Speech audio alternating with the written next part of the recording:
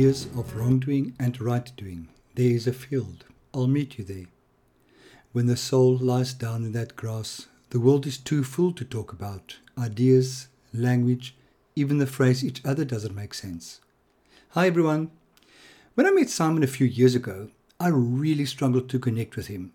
He seemed shy, offish and very soft-spoken. Then I ran into him at a recovery retreat a few weekends ago, and he was a confident, warm and assertive person. This is the story of what happened to Simon. This podcast is supported by The First Layer, the 12-step workbook on working through the 12 steps in any addiction in 21 sessions. There is also a 24-day step coaching and counseling program available based on The First Layer. For more information in this regard, go to www.freddy.org.za and click through from the notices at the right of the homepage. Sit back and enjoy. Good afternoon, Simon. How are you doing? I'm good, thanks, Freddie. And yourself? I'm well, thank you very much. Welcome to Meet Me in the Field. Yes, thank you very much for inviting me. I'm really feeling quite privileged and honoured to be on your show, if Fantastic. I can call it that. The show must go on. Indeed, yeah. Thank you so much for coming through all the way from Cape Town. I had a lovely lunch. I enjoyed myself. Yeah, it was lovely. Terribly. Yeah. Such a nice spot. Yeah, it is lovely. Coffee as well. Simon, now I've known you for what, about 4 years? On and off for 4 years. And then suddenly, a while ago, last weekend, 2 weekends ago. 2 weekends ago when we had on a retreat, the privilege of spending a retreat together, and suddenly Simon was a different person. there was a light and a confidence and everything that goes with that, and I thought to myself, I think there's a story. Yeah. So you can tell your story if you as much as you want to. So this is okay. Meet Me in the Field is a podcast about spiritual journeys. And what I've discovered from you that weekend was that there seems to have been a spiritual awakening, a spiritual awareness that happened. So let's start with your concept of spirituality when you were a child. How did you grow up? So I grew up with older parents. So my dad was 59 when I was born. He was a civil engineer on the railways, and my mother was 37 when I was born.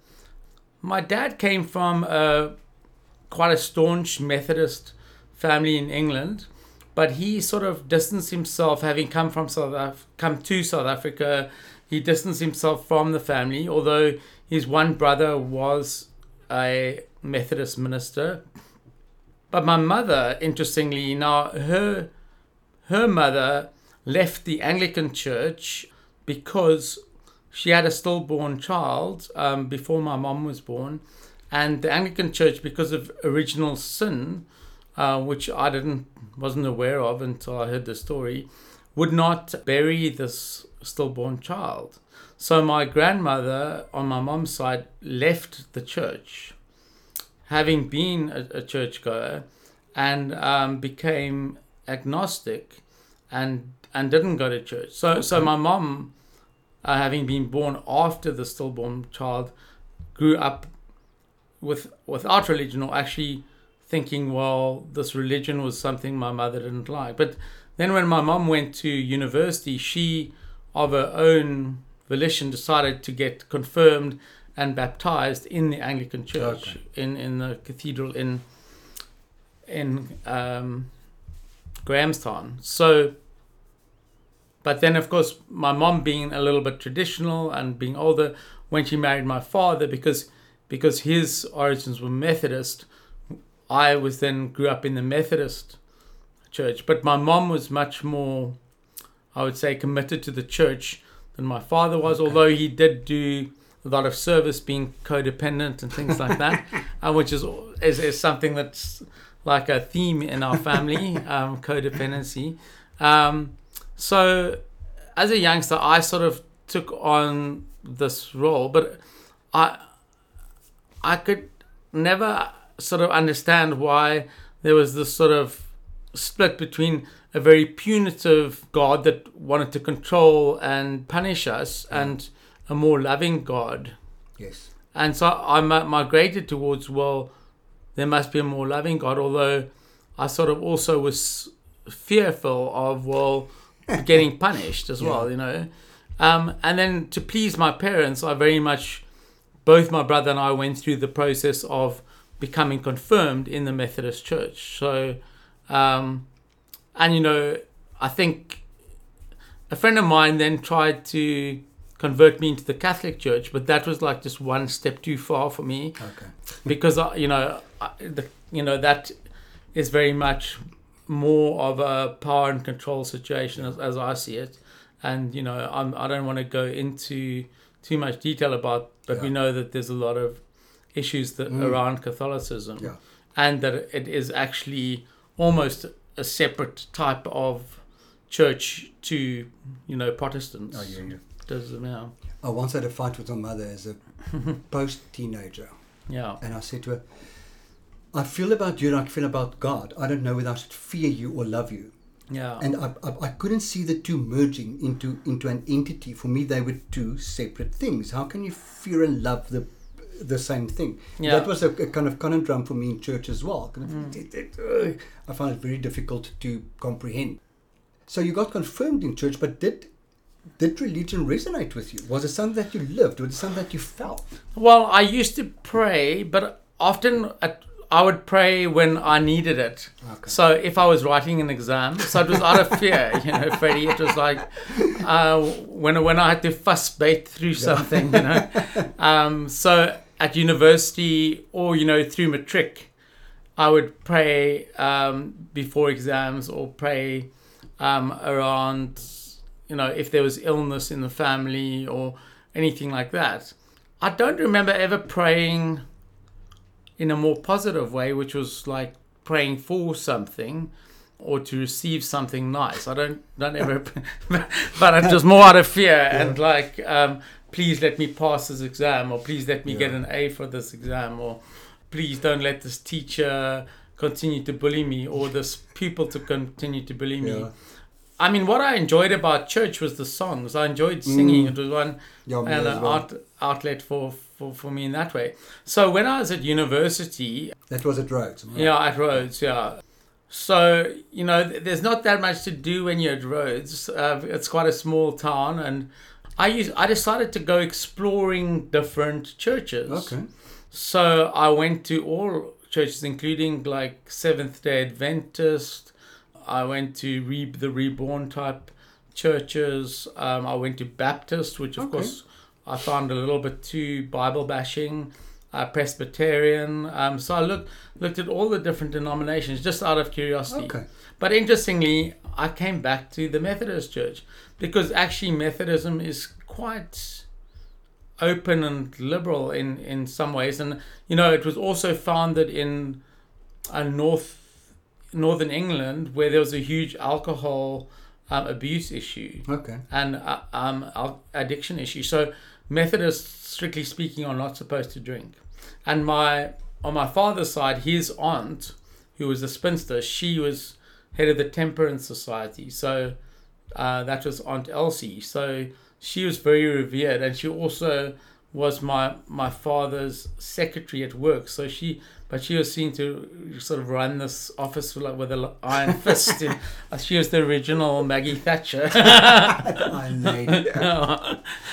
It was sort of like, well, as you said, Freddie, like, and also with my mom, I was thinking I can resonate, like, because my mom did have addiction issues and abuse of alcohol and things, was like, she would be very loving, but at other times she could be very argumentative and very difficult. So it was also this love, like, do I love you?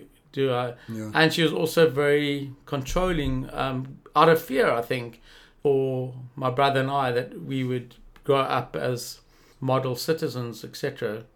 So there was a lot of, because coming from an older, sort of quite Victorian vibe, but, you know, like, you know, you respected women, you respected other people, you respected other races, sort of liberal values as well. But, you know, and that's, my mom passed away 2 months ago. Yeah. And that's what I spoke about at the funeral, was that what I felt she left me, which also helped me through my journey through recovery in addiction, is that even when I was in active addiction, I had my values. I mean, the insanity of it, on my wall in my room, I actually decided one day to post the values just to try and remind myself that even though I was like way off the mark in terms of them, that I needed to try and remind myself of them. So those were an anchor for you. Yeah. You brought up something really interesting for me that I completely forgot as a teenager. I'll never forget. Oh my God, this is so embarrassing. But I would pray for something. Yeah. And then masturbate. Okay. And then felt such extreme guilt because now I've negated the prayer. Yeah. I truly believed that act of masturbation was a sin, and now because I've done that, now the prayer won't come true. Yeah, What insanity is that? It is. And I also remember as a child how I would go to bed and not wanting to pray, but being so afraid that I'll die during the night and not go to heaven because I didn't pray, and then just pray because I don't want to go to hell. Yeah, I mean, I think fear in my past, and I think if I think of the whole apartheid system, was based around fear. Fear of communism, fear of black people, fear of poverty, fear of everything different to ourselves. So we're a generation brought up to fear. No wonder fear was such a huge issue in my life. I actually never thought about that. It's an interesting way of looking at it. Yeah. So what I hear from you is that, especially in your late teens, early 20s, you were searching. Yeah, I was definitely wanted searching, a spiritual home. And did you find it at that stage, or did you find it in the arms of drunken slachter minds?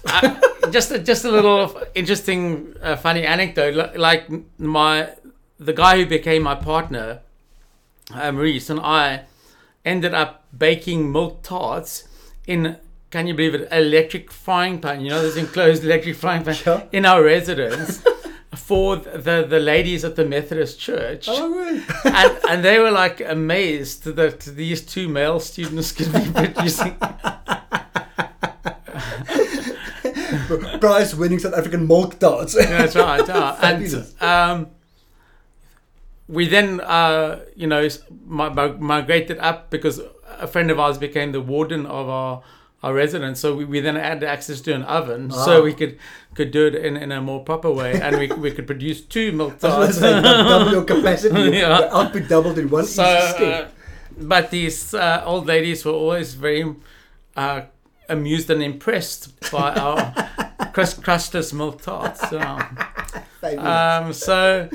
But in terms of spirituality, it was like I was searching, but I didn't really know what I was searching for, other than that I was looking for, I suppose, answers to the big things, like why are we here? What does this mean? What does it mean? Word. You know what I mean? So it's, why'd you do that to yourself? Exactly. Yeah. I mean, crazy. There's a why. So now I brought it down. In recovery, much more. I mean, I always believed that somehow I connected to a higher being or God or whatever you like to call it. I used to call it God in those days, or the Lord, but because that's what I knew, what I was brought up with. But I was also interested in Buddhism and things like that as well, like, the nurturing of the earth and other human beings. But, God touched me through other human beings. That was how I experienced it in a role, through people being kind to me, through people giving me nice feedback or giving me a gift that was appropriate to me or whatever. That for me was like, well, that's God, working through people. And that somehow, like the spirit of Ubuntu, we all exist because of each other, and therefore there must be some sort of collective consciousness that binds us together. But then I couldn't understand why is there war? Why is there hatred? Why is there discrimination? And particularly because, like, apartheid used the church to justify itself, which was also another thing, Absolutely. So, yeah, so there's was a lot of confusion, I suppose. It sounds like a very brain process, a cerebral. Yeah, I mean that's. I think spirituality. absolutely. Yeah, I mean it wasn't a lot of connection, and I didn't, understand really meditation and things like that at that point.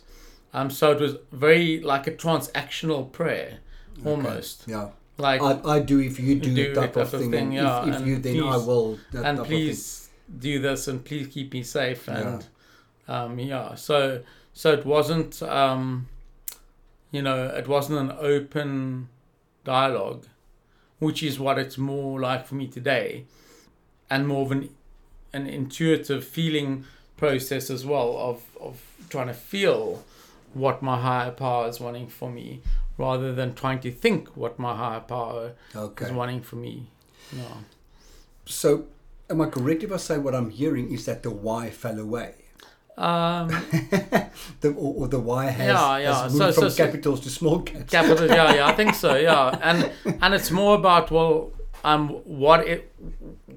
what does it mean for me, and what does it mean for my connection to other people, and what does it mean for my recovery and for keeping me safe in situations where I'm having difficulty, and also the feeling of peace, because of suffering from depression and things like that.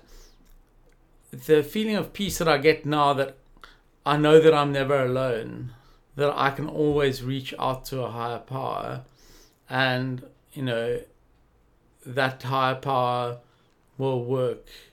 I trust that higher power.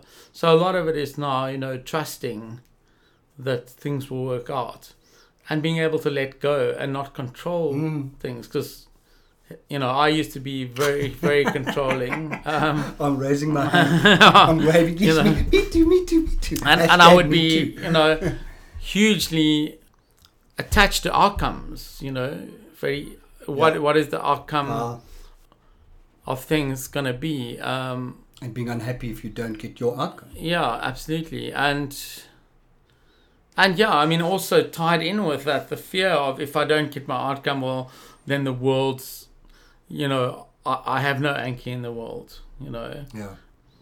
And now I kind of trust that, but, it's a fine balance, but, because, I mean, I know I've got to take action to do things. Like I'm not going to be able to build my business unless I do something. Yeah. But at the same time, I don't want to force that to the extent of setting huge goals for myself, or becoming the next obsession, or becoming another obsession. Yeah. So that's always a difficult one for me as well. Is how do I stay committed to what I think is important to me without it becoming an obsession, without taking my life out of balance. Yeah. That kind of very fine balance between taking all the action and turning the end result over type of thing. So, what is higher power? Do you know what higher power is today? I think for me, higher power is within myself, trying to connect, because I know, particularly in active addiction and before active addiction, I was very, as you said, very, very cerebral. I was very locked into my head and my thoughts, and trying to think myself into or out of situations, and trying to almost overcomplicate the idea of what a higher power is.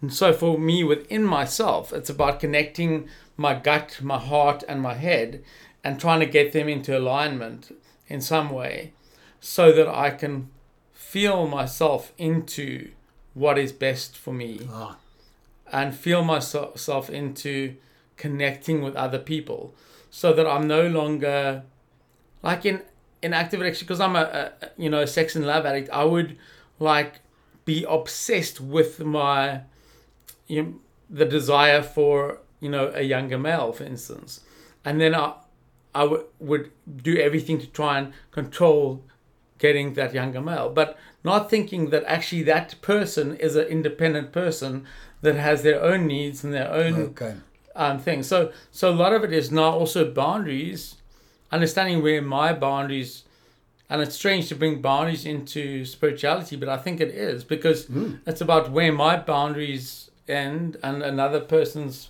begin, and understanding that they're an independent individual. And yes, I can experience God through them if there's some sort of connection. Yeah. But equally, it should be coming from them as well. So also thinking about sort of the law of attraction, if I'm not too into this whole secret thing, but, thinking about, well, the energy you put out is what you also draw in. Yeah. And what I realized is that when I was in active addiction, I was attracting very toxic individuals who I thought I was helping, and that I was, but I wasn't. It was actually a very toxic. So the motive was kind of. So the motive, yeah. So that's the other thing, is like asking myself, what is my motivation in the situation, and is it a pure motive, or is it trying to control an outcome, or trying to get something because I want it, or I'm addicted to it. So trying to really calm myself down and calm my head down. So I do try and do 5-minute guided meditations. I find them easier because I do have a very ADD busy mind. Double hands up from my side. So I don't try and set myself up to sit for half an hour at this stage, but I'm trying to build it up, from 5 minutes, 10 minutes. Do you use an app for that? I just tend to Google 5-minute meditations, and then use that. But I've been looking at apps. There have been some suggested to me. Have you met Insight Timer yet? No, I should have a look at that. That Insight Timer, again, sponsorship please. I'm selling you again. It's a free app actually, so I'm not really selling them. Yeah. A sponsee introduced me to Insight Timer, and it has truly changed my life. And I don't know how it's different from other apps, but I just resonate with it, and I've given it to many people, and everybody comes back and said they love it, they use it. Yeah. So I'll show you after this what it looks like, and it's just download it. The nice thing is there you can go and, you remember at the retreat the guy was talking about meditation as being seen as insight, getting insight. So I think that's where the word, because I couldn't understand why is this thing called Insight Timer. So you time the time that you allocate to the insight that you're going to have. So you can go and select 0 to 5 minutes, and then select topics in there. Or you, like me being OCD, I go from top to bottom. That's how it's supposed to work. You don't scramble things up, and I love it. I really, really do. So what I like what you said, you spoke about the energy that you put out, and the energy you attract, and that is the difference that I saw from you now. Is the energy that surrounds you is so different, and I can feel an attraction energy where previously the energy was don't get too close. Very, very strange. And it was really we spoke during lunch about flipping the coin. It was really as if you just flipped that coin and said, this doesn't work, I'm going to do it this way. Yeah. I think, because I came into recovery 4 years ago, and then I was sort of in and out. So I was still at a level of denial and I always thought that I could do it differently. Do because you're unique and different.